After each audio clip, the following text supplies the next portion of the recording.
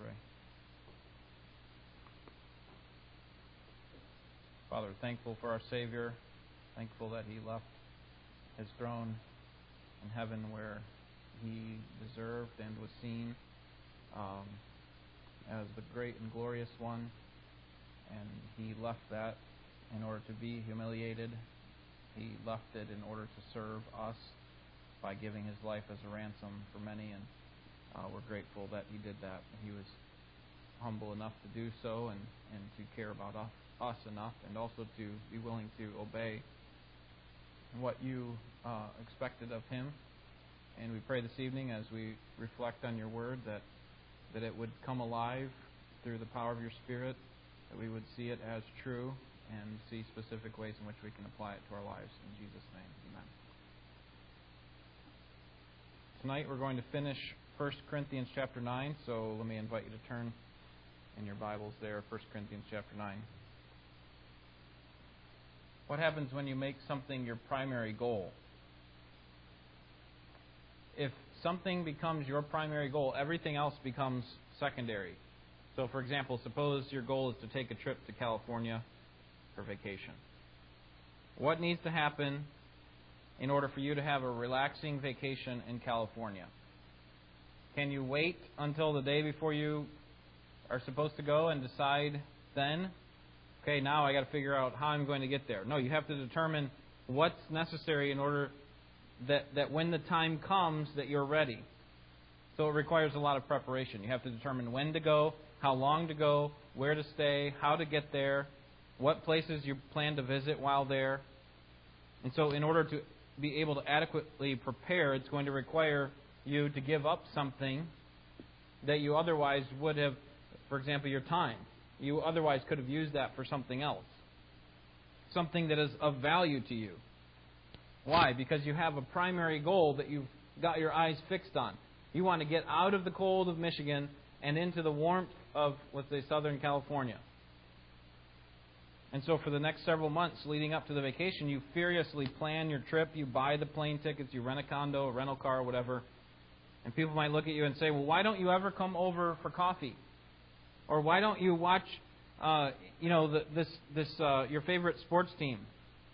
And you say, well, I'm planning a trip to California, and so this takes priority. Those other things are secondary or ancillary. And this type of planning and prioritizing happens in every area of our lives that we're concerned about. Whether it be baking a huge dinner for guests, we have to prioritize. That's going to happen. This date is coming. I need to be ready for that time. Or graduating from college, or preparing for a wedding, whatever it is, we determine what our goal is, the means to that goal, and then we prioritize everything else is really focused or set aside for the purpose of reaching that goal. In 1 Corinthians 9, Paul has decided on his goal. And he has determined the means that he needs in order to get to that goal, and so he has made that his priority. And so he prioritizes his life around what he desires most. So we would do well to listen to him, ultimately to the Holy Spirit, as he teaches us tonight. So let me read our text for us, beginning in verse 19, 1 Corinthians chapter 9. This is the Word of God. For though I am free from all men, I have made myself a slave to all, so that I may win more. To the Jews I became as a Jew, so that I might win Jews. To those who are under the law, as under the law, though not being myself under the law, so that I might win those who are under the law. To those who are without law, as without law, though not being without the law of God, but under the law of Christ, so that I might win those who are without the law. To the weak I became weak, that I might win the weak. I have become all things to all men, so that I may by all means save some. I do all things for the sake of the gospel, so that I may become a fellow partaker of it. Do you not know that those who run in a race all run, but only one receives the prize? Run in such a way that you may win. Everyone who competes in the games exercises self-control in all things. They then do it to receive a perishable wreath, but we an imperishable. Therefore, I run in such a way as not without aim. I box in such a way as not beating the air, but I discipline my body and make it my slave, so that after I have preached to others, I myself will not be disqualified. Paul sees as his highest priority the gospel, and I think that's the point of the text here, that the gospel is our highest priority. It ought to be our highest priority. The gospel is our highest priority. And basically, in these two little paragraphs, Paul summarizes his whole idea in verse 23. So let's start there. Verse 23, Paul's personal motto. He says, I do all things for the sake of the gospel so that I may become a fellow partaker of it. Paul's personal motto is that the gospel is my highest priority. I do all things for the sake of the gospel. In the first part of chapter 9, Paul made a claim of apostleship. And he also claimed, he spent a long time working on this idea that he deserved to be paid for his ministry. But after building this big argument with examples from life and examples from the Old Testament law and then a command from Christ, in verses 15 through 18 he says, but I'm giving up that right. So I have the right to receive money from you. And in fact, I have the right to bring a wife with me. And you should pay for her as well if I were married. But after he sets all that up, he says, but I set aside that right for the sake of the gospel, because I don't want to do anything that would hinder the gospel. Let's look back up to verse 12 just to remind ourselves of what's going on there. If others share the right over you, that is to be paid, do we not more? Nevertheless, we do not use this right, but we endure all things so that we will cause no hindrance to the gospel of Christ. So you see how that kind of ties in with what we're looking at tonight? His goal is to see the gospel of Christ advance in himself, in others around him, and then to reach the lost. And in order for that gospel not to end up becoming a stumbling block, he says, I just set aside this right to receive money. The gospel for him is the driving motivation for everything that he does in his life. In verse 23, he says, I do all things for the sake of the gospel. It's like if your greatest desire is to win an NBA championship, then every decision you make, from the time that you wake up in the morning till the time that you go to bed at night, from January till December, has to do with that goal in view. I want to win an NBA championship, and I'm going to do whatever it takes to get there, within the rules. So I'm going to use my time throughout the day to train. I'm going to look at film. I'm going to think strategy. I'm going to work on my mechanics. I'm going to push my body. I'm going to give my body rest when it needs rest. I'm going to push myself during the game. I'm going to push my teammates. I'm going to listen to my coaches. When I'm at home, I'm going to avoid anything that would endanger my physical well-being. For Paul, his greatest desire is not to win an NBA championship. It's to see the gospel take deeper root in himself. It's to see the gospel take root in believers and to spread to more and more people. Notice the end of verse 23. So that I may become a fellow partaker of it. Paul knows that if he's going to partake of the gospel, then he must persevere in the gospel. In other words, only those who work for the gospel or see the gospel as glorious and who are working on behalf of the gospel are the ones who have really received the gospel. This doesn't mean that you have to be in ministry in order to have received the gospel. What he's saying is he makes it his priority so that whatever he's doing in life, the gospel is at the center. All those who are partakers of the gospel will persevere in the gospel. For Paul, that was his highest priority. So how does making the gospel our highest priority change our lives? What does that look like?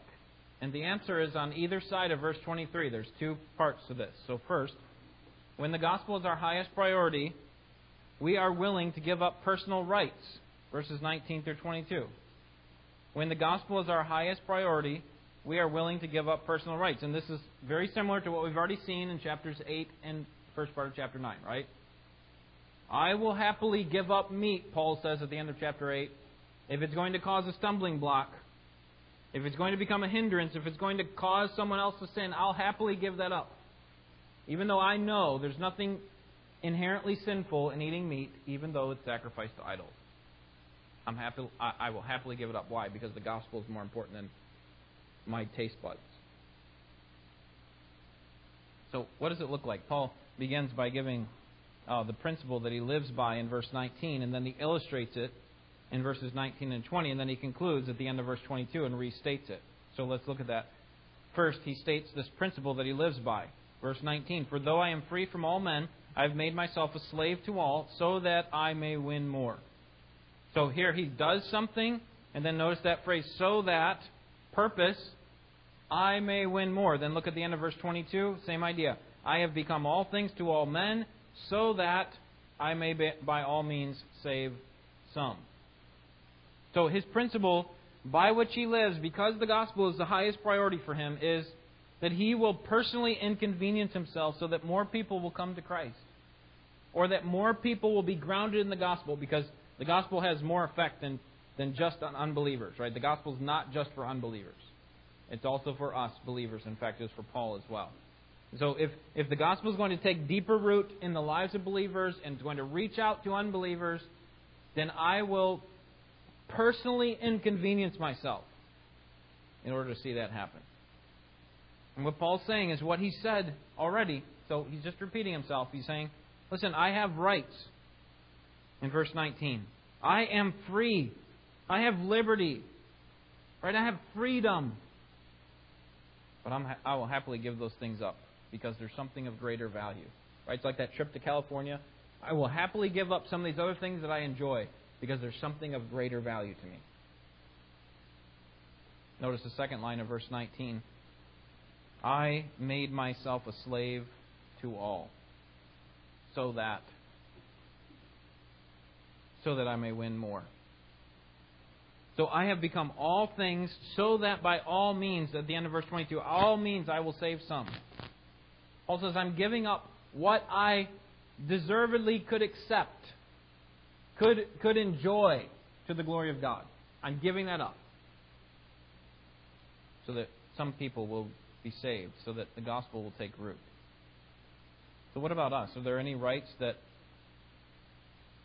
we would be willing to give up in order to gain something that is more valuable? I mean, we don't really think on these terms. But what kind of rights would you be willing to give up to gain something of more value? Let me use an example. Would you give up your right to personal safety? First of all, do we have a right to personal safety? Sure. Okay, we have a right to personal safety. We can desire to hold on to that and to be safe from harm from outside of us. And so we do all sorts of things to protect ourselves from that. But would we be willing to give up our right to personal safety in order to rescue a child who is in danger? I mean, imagine your child is hanging from a cliff. Would you stand there 10 feet away and say, you know what? I have my rights. I have my rights to stay here and do nothing, to personal safety. I'm not going anywhere near that edge. No, you give up what is rightfully yours so that you could rescue your child in danger. Paul's saying, listen, I have something of greater value than these things that I could enjoy to the glory of God. I'm going to set those aside because I value the gospel more and it taking root. Notice how it's illustrated in three ways. Verse 20, he illustrates this principle as it relates to Jews. Then verse 21 as it relates to Gentiles. And then verse 22 as it relates to those who are weak. So first, as it relates to the Jews in verse 20.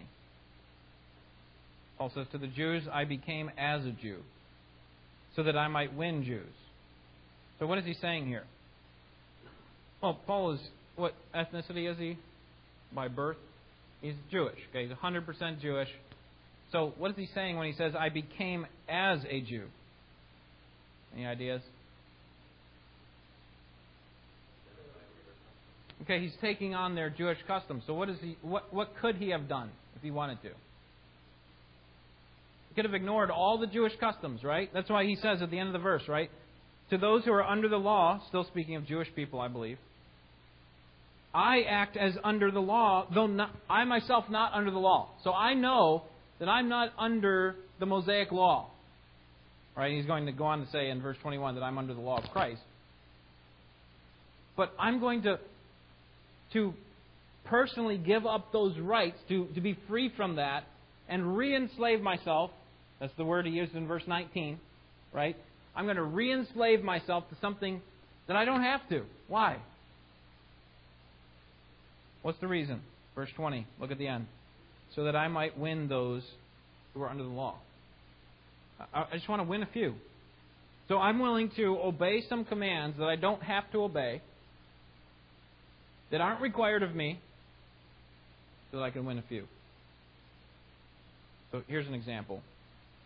What does Paul think of circumcision after he comes to Christ? Galatians 6:15, circumcision is nothing and uncircumcision is nothing. Right? Right? What matters is that we obey Christ. That's the main thing. So neither of those things matter. And yet, in Acts 16, he tells Timothy, you need to be circumcised. Why? Well, Timothy was a Samaritan, effectively. His mother was a Jew, and his father was a Gentile, but he was never circumcised. And apparently his father wanted to raise him up in the Gentile ways. Seems like his father's probably an unbeliever. His mother clearly was a believer, according to 1 Timothy. Okay? But he was never circumcised. Paul says, listen, I need you to do something that you otherwise would be free not to do. To refuse, right? Why? What was the first thing that Paul did when he would go into a city? Go to the synagogue. What might the synagogue rulers and the other Jews think if Paul brought in with him a Samaritan, a Gentile? What would they think? Okay, what's going to be the topic of conversation? Well, that guy. Are you kidding me? You bringing this guy in here? What does that say about you, Paul? Paul's like, you know what? It doesn't really matter whether he's circumcised or not. So just do it. Why? So that when we get to the synagogue, the primary focus of our conversation will not be that, but the gospel.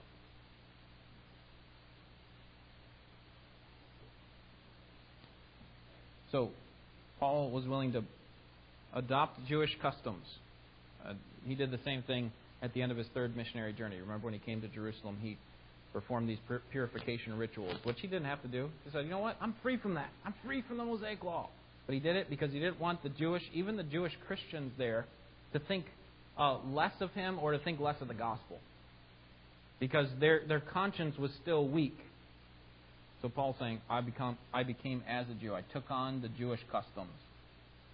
Not in opposition to God, not re-enslaving himself and disenfranchising himself from the law of Christ. Not in any means. He's still under the law of Christ. But he's saying, in these debatable issues where people don't fully understand, I recognize there's nothing to it, but I'm happy to obey those just for the sake of reaching them. Verse 21, illustration as it relates to the Gentiles. So, to those who are without law, the Gentiles, I live as without the law. And then he says, even though I'm not antinomian, I'm not without law. It's not that I don't have any laws. I'm under the law of Christ. But why? Why do this? Why, when you're with the Gentiles, you don't force all these Jewish things on them? Why? Well, because I want to reach these people. I don't want that to be the bone of contention between us. Verse 22, those who are weak. Could be talking about weak conscienced Christians, or could be just people who are weak in their minds before coming to Christ. Seems like they're unbelievers because he says, to the weak I became weak that I might win the weak. And the winning seems to be winning them to Christ, which would be consistent with verses 20 and 21. So Paul's saying, I'm willing to stoop to someone who doesn't fully understand in order that I might win them.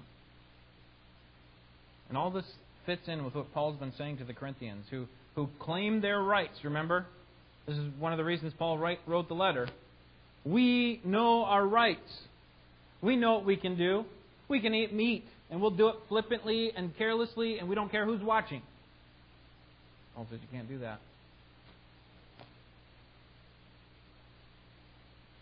Because we have a higher authority. We have a higher goal.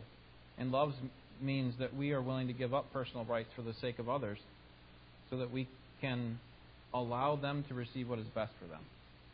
And that is the gospel. So, when the gospel is our highest priorities, we will give up personal rights. But not only that, on the other side of verse 23, when the gospel is our highest priority, we are willing to embrace hardship. Verses 24 through 27. We are willing to embrace hardship. So, the opposite of embracing hardship is pursuing comfort. In our culture, we love recreation and comfort. It almost becomes an idol for us, right? You have people who are just living for retirement, or they're living for the weekend, or they're living for their vacation. All the work that they put in is all about that. And so it can become an idol. And sometimes even for us as Christians, if anyone gets in the way of our personal comfort or recreation, we explode. And by nature, we don't like hardship. We want to avoid hardship at all costs. But Paul embraces hardship for the sake of the gospel. And what his point here is that when it comes to pursuing our highest authority, then we must have self-control. And so that's why he uses this running analogy. I also use the boxing one, but the running analogy is a good one. Right? The runner has the right, he has the freedom, the liberty to eat sweets. He has the right to eat large amounts of bread, but he limits himself. He does it through self-control. Why? Because he wants to win a prize. When Paul was warned by his friends at the end of his third missionary journey in Ephesus, speaking to the elders there, and they said, Paul, you can't go there. You cannot go to Jerusalem, because if you go, it will not end well. Here's his response. In Acts 21:13. What are you doing, weeping and breaking my heart? For I am ready not only to be bound, but even to die at Jerusalem for the name of the Lord Jesus. He was so intent on getting the gospel to the Jews in Jerusalem that he said, I am willing to go to prison or to die if necessary. See what he's done here? He's moved up the gospel not only above, personal rights, but actually above life itself. The gospel is more important than my life. I'm willing to go there and die if it's necessary. Notice the principle in verse 24. Do you not know that those who run in a race all run, but only one receives the prize? And then here's the principle at the end of verse 24. Run in such a way that you may win. So if you have a goal to run in a race, then, especially to win the race, then you abstain from breads and sugars and whatever, fried foods. And you train your body so that you can win the race. But if you don't care about winning, then you eat whatever you want. You don't train. You just live however you want. And so, for us, if our goal is to see the gospel take root and spread rapidly and be glorified, then we will be concerned that we, with our actions, could possibly cause a stumbling block to a weaker brother or to someone who's on the brink of salvation. We will be concerned about bringing unnecessary offense to the gospel. We will claim and embrace this highest goal that we have, rather than claiming and embracing all of our freedoms and just using them however we want. Verses 25 to 27, we have much more at stake than a runner does. Right? For a runner, during Paul's time, he's talking probably about the Isthmian Games, which would happen every 2 years. And they took place right there in Corinth. The victor of the race would get a wreath. But notice what kind of wreath it is at the end of verse 25, a perishable wreath. It was a crown of foliage that would wither up and die eventually. And he's saying, they work their hearts out. They give up so much for that perishable crown, that which is passing away. We have a much greater prize that we are running for. It's a long-lasting, eternal crown of glory. Something that cannot wither and die. Something that cannot be taken away from us. And therefore, what kind of effort should we put into obtaining our prize? That's the point. That's what the end of verse 25 says. They then do it to receive a perishable wreath, but we an imperishable wreath. And therefore, we must keep our goal in view. Look at verse 26. So we should run as not without aim. But we shouldn't run aimlessly. Like, imagine a drunk person getting up to the starting line of a marathon. Okay, kind of just bouncing here and there and not really going in the right direction at times. That's not how we run. We run as with a purpose. We have a goal in mind. Everything that we have is engaged in the race.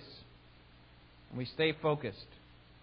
Like a boxer at the end of verse 26 who doesn't beat the air. He's not a shadow boxer. He's actually hitting his target. Paul says in verse 27, I discipline my body and make it my slave. So here he's not talking about spiritual discipline. I know this verse often gets used to say, we ought to discipline our bodies for the sake of spiritual, our spiritual well-being. And I think certainly we could probably apply it that way, but that's not Paul's point. Paul's saying that just as an athlete goes through physical training that is sometimes uncomfortable in order to attain the goal of victory, so Paul also takes on discomfort, hardship, spiritually, in order to obtain the prize, the advancement of the gospel. So that when he has preached to others, look at the end of the verse, he himself will not be disqualified. Now, this is a tough one to interpret. Wrestled with this a little bit this week, and it could be that he loses his reward, right? It certainly can't mean that he lost his salvation, right? That he was a Christian, then he didn't do well enough, so then he lost his salvation. That certainly can't be the case because of John 10, Romans 8, and other places. But it could be to say that, he really was never in the race because he never finished the race. So he's saying, I'm going to finish. And that seems to be consistent with what chapter 10 is talking about. That is the possibility of being destroyed spiritually. The possibility of falling away because we never were in the race. It's a warning against eternal destruction, and so we want to be focused on the gospel. We want to have our focus on the gospel. Whatever the case, Paul is willing to give up his personal rights, and he's willing to embrace hardship so that the gospel can be his priority. The gospel has become his priority, so those other things kind of are set aside. My right to not endure hardship, I'm going to take that off the pedestal of my greatest desire. Move it down. It's not as important. So let me give you a principle and an application. Principle, I think, is drawn from the text, and so in some way should be a summary of what we're looking at, and therefore authoritative. The application, typically when I do these applications are just my thoughts on how we can apply it. These are not inspired by God. Now, hopefully, I've been thinking through the text for a couple weeks now, and hopefully with my desire to apply it to myself and to see you apply it, then hopefully these applications are also from God. But sometimes what happens, just a quick aside and with regard to preaching, sometimes what happens is we expect that everything that a pastor says is authoritative. And what I want you to see is that everything that comes from the text is authoritative. How we apply it is different. Okay, because I might apply, husbands, love your wife. The way I might apply that is by buying some flowers. But for you, it might be something different. Or somebody in a different culture, that doesn't mean they have to apply it that way, right? So there could be different applications. I try to make these applications so that they fit all of us, or when necessary, I try to just clarify when I'm talking about a specific people, section of people within our congregation. But just want to make that clear. I think these principles, when we consider these at the end of the text, come from what we've studied. The application is kind of my thinking on how to put this into practice. All right, so first principle. Embracing hardship is part of the Christian life. And so really, when we came to Christ, we may not have initially recognized this. We don't really see this in the tracts that we're given, that it's going to be, that it is with much tribulation that we will enter the kingdom of God, right? John 16. That is Acts 14:22. Or, as Jesus said in John 16:33, in the world you will have tribulation, but take courage because I have overcome the world. Or 2 Timothy 3, indeed, all who desire to live godly in Christ Jesus will be persecuted. So we don't have that on the front sign of our church. We don't tell people that, usually when they're just coming to Christ, and I'm not suggesting that we do. But they should have some indication that there is a counting of the cost, right, when they come to Christ. And so when we signed up to become a Christian, yes, our yoke is easy and Christ's yoke is easy and His burden is light, but there's still a yoke there, isn't there? And there's still a burden that we have to bear, to carry. So we can't minimize the fact that there are going to be tribulations, and when we sign up to be a Christian, in fact, many will hate us because of Christ. Right? We, in many ways, stand in His place and take the blows that were meant for Him. Like the first century church that Paul was persecuting, right? They were standing in for Jesus and taking the blows. And so when Jesus stopped Saul there, He said, Saul, why are you persecuting me? See, Saul was persecuting Christ, and he was doing it by means of the church. So they were standing in His place. And so that is part of the Christian life. But Paul is saying more than that. He's not simply saying, expect hardship. That is true. We should expect hardship. He's saying, embrace hardship so that the gospel can progress even more through you. So just as an athlete goes through physical and emotional hardship in order to attain a goal of victory, so Paul endures physical and emotional hardship and gives up the right of his material support. I have the right to receive this support. Why? Because I have a higher priority. I want to see the gospel advance. I don't want to see any stumbling block come for me.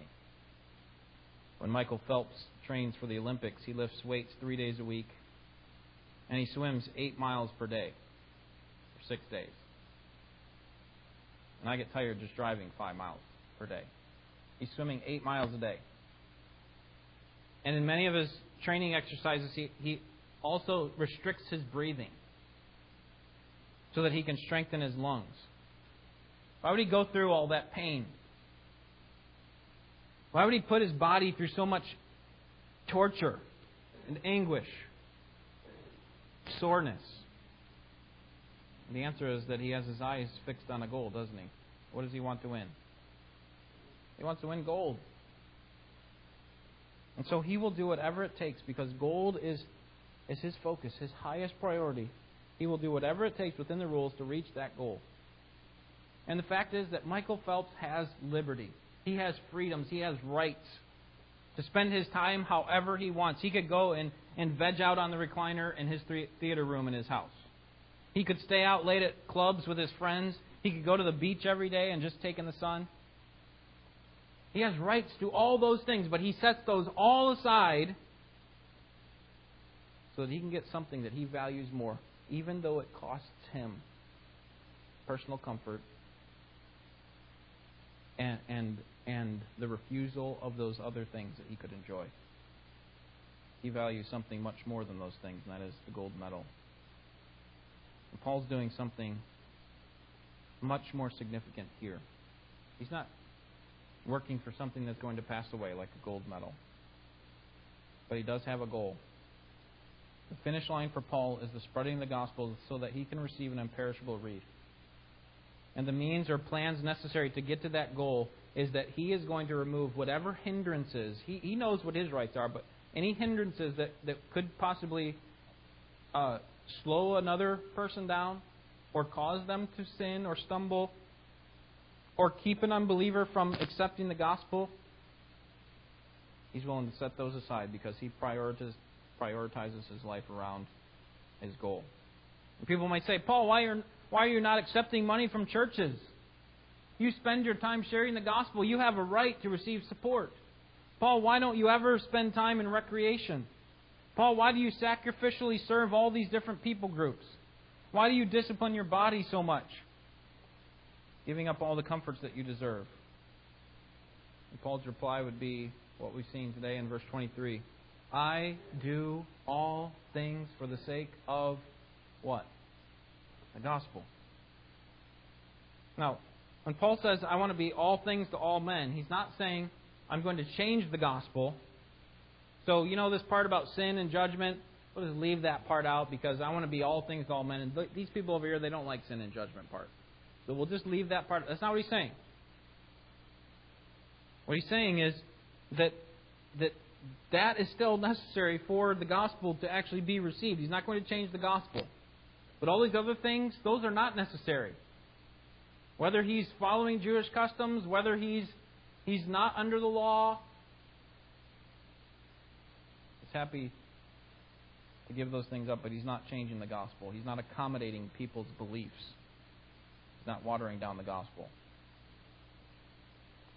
So, as Christians, we ought to recognize that hardship is part of the Christian life. And so, we should do more than just expect it. We should embrace it. Doesn't mean we go out and seek trials or we seek people to start throwing stones at us or something. Paul also says in another place, seek peace with all men if possible. Okay, so that's not the point. It is that I'm willing to give up personal freedoms and make my life more uncomfortable so that the gospel will advance. So, here's how I think we can apply it. We must make our personal freedoms subordinate to the advancement of the gospel. So again, if we're putting this on a list, personal freedoms, gospel. We need to flip that, don't we? Gospel needs to be our priority so that my personal freedoms are not what's driving me. I need to have my recreation. I need to have my comfort. I'm going to set that aside so that the gospel can advance. And so that means we need to structure every aspect of our lives around the gospel. And I think that requires that we ask ourselves some hard questions. What is most important in my life? Kind of a hard question to ask ourselves because sometimes we can even deceive ourselves as to what we value most. Maybe it'd be better to ask someone that knows us well. And based on how I spend my money, how I spend my time, what I think about when I have downtime, what is it that's driving me right now? What am I living for?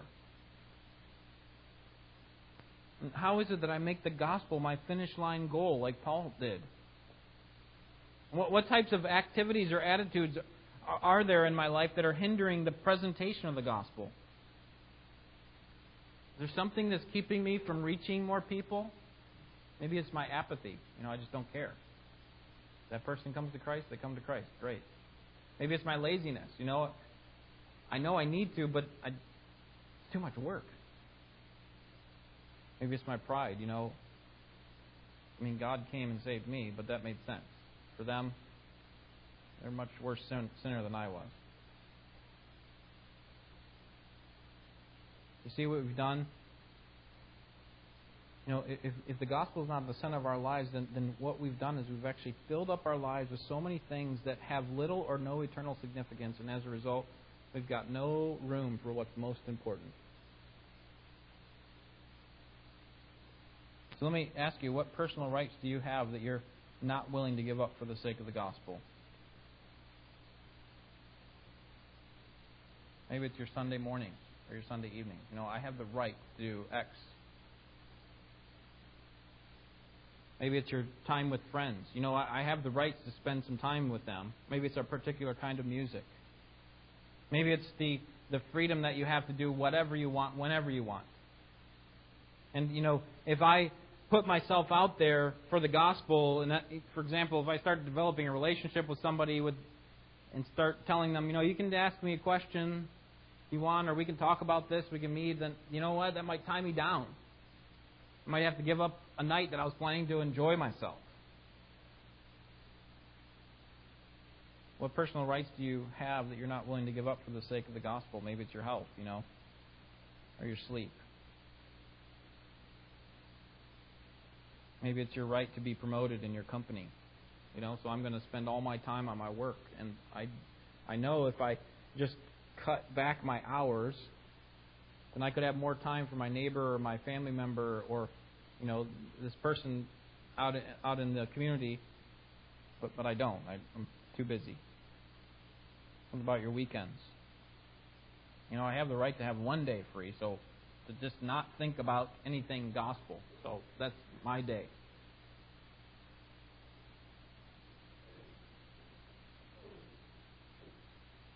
How different would Paul's life be if he were more concerned about the temporal satisfactions? I know the Jews need the gospel, but if they want it, they're going to have to hear it from someone else. I know those people that are under the law, I could, take a step in their direction, but how foolish are they? They'll never get it. Why bother? Paul would say, you really want me to be honest, I do all things for the sake of my own comfort. If people are saved, then great. But my goal is my own personal comfort. So I would say to you that the time to make a choice about what is most important is now. If we're preparing a big dinner, can't wait till time. The dinner guests arrive. There's a lot of preparation, right? We make that a goal, and we're going to prepare for that. So I would say if we have a goal of making the gospel our priority, if we make the gospel our priority, if the goal is to reach people, to win some, then it requires some preparation before we get there. We can't wait until the gun is fired at the starting line to remove our hindrances. We can't wait until that opportunity to witness comes. We have to be ready now. We need to prepare in advance. And that means, even if it's not actually talking to someone, it's actually giving up personal comfort so I can study more on how I can be a better communicator of the gospel. How I can remove some of these things that are hindering me from advancing in the gospel, right? Like I've got all these weights that are besetting me, Hebrews chapter 12.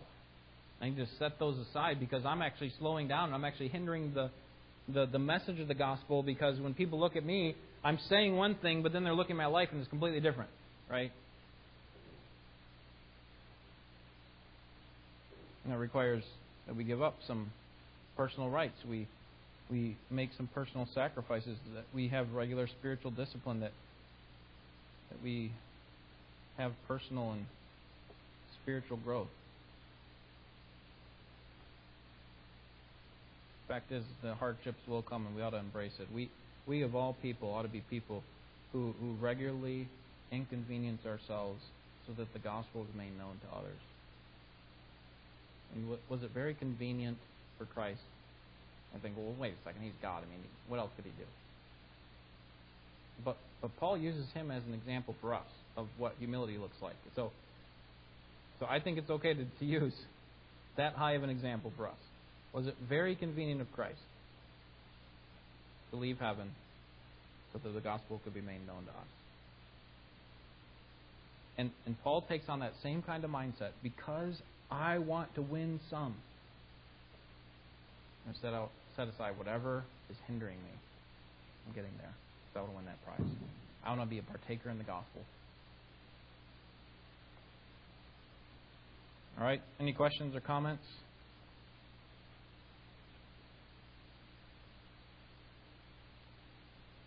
Bob? I always thought when he said that I want to be qualified was because he set himself up as the example in so many instances. So if he didn't do what he was asking them to do, that he would be disqualified. I guess that's how I read it. Yeah. Yeah, that definitely has some merit. I don't think I saw any commentaries that said that, but there you go. Can you start a commentary, Melissa?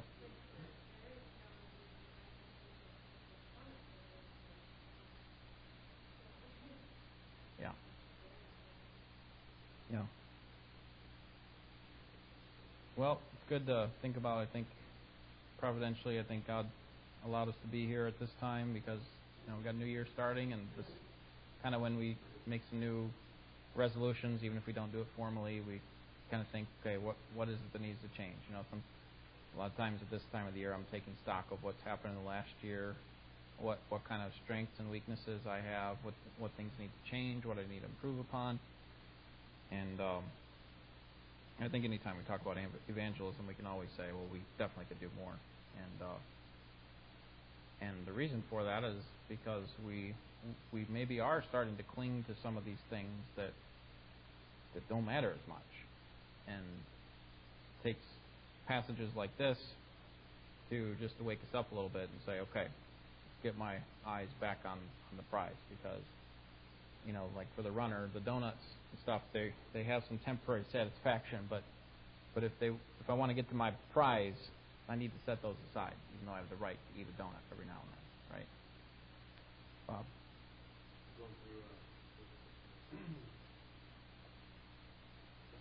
like a 7-step to help you formulate goals, and going through a scripture. And so one of the questions was, first, what are your priorities? So what's going to make a difference in your life? What will you regret not doing? And what's going to make a difference at the end of your life type deal? And I was very encouraged going around and hearing what people had to say. And then his first thing he said, tell more people. Yeah, that's interesting. Things that you don't want to regret. Just remind me of if you ever talk to a Christian as they're getting close to heaven, death, it's amazing the kind of things that they think back, because they kind of are doing a review of their life and what was of value. I remember my dad, when he was probably the last week before he died, he said, I wish I would have prayed more. And so it's like, man, it seems so simple, and it's like if I had to do it over again, that's what I would do, is what he was saying. And of all the things that he could have said, he was a weak man spiritually, not perfect, but a giant for me spiritually. But I mean, he was still imperfect, had lots of weaknesses, and yet that was the thing for him. Probably could have listed a number of things, but that was the thing. So, yeah, that's a good way to think about goals. What is it that I wouldn't regret? What do I want to have at the end of my life that's still of great value? It's something that can't be taken away. That's what Jesus says, right? Store up for yourself treasures in heaven where moth and rust but do not corrupt, where thieves can't break in and steal. And I think we make the gospel our primary goal, then we're going to have all sorts of treasures as a result of that, including real people, right, that have come to Christ by the power of the Spirit. All right, well, let's spend the rest of our time praying, and it'd be good to maybe let's take the first couple minutes and just write down 2 or 3 names. Maybe as you're thinking, these are some people that I could do more with. Maybe even just pray for them. So maybe over the next week, I'm going to pray for them every day or something like that. You don't have to make a full commitment, but would you just write down 2 names and maybe we can pray with you tonight together?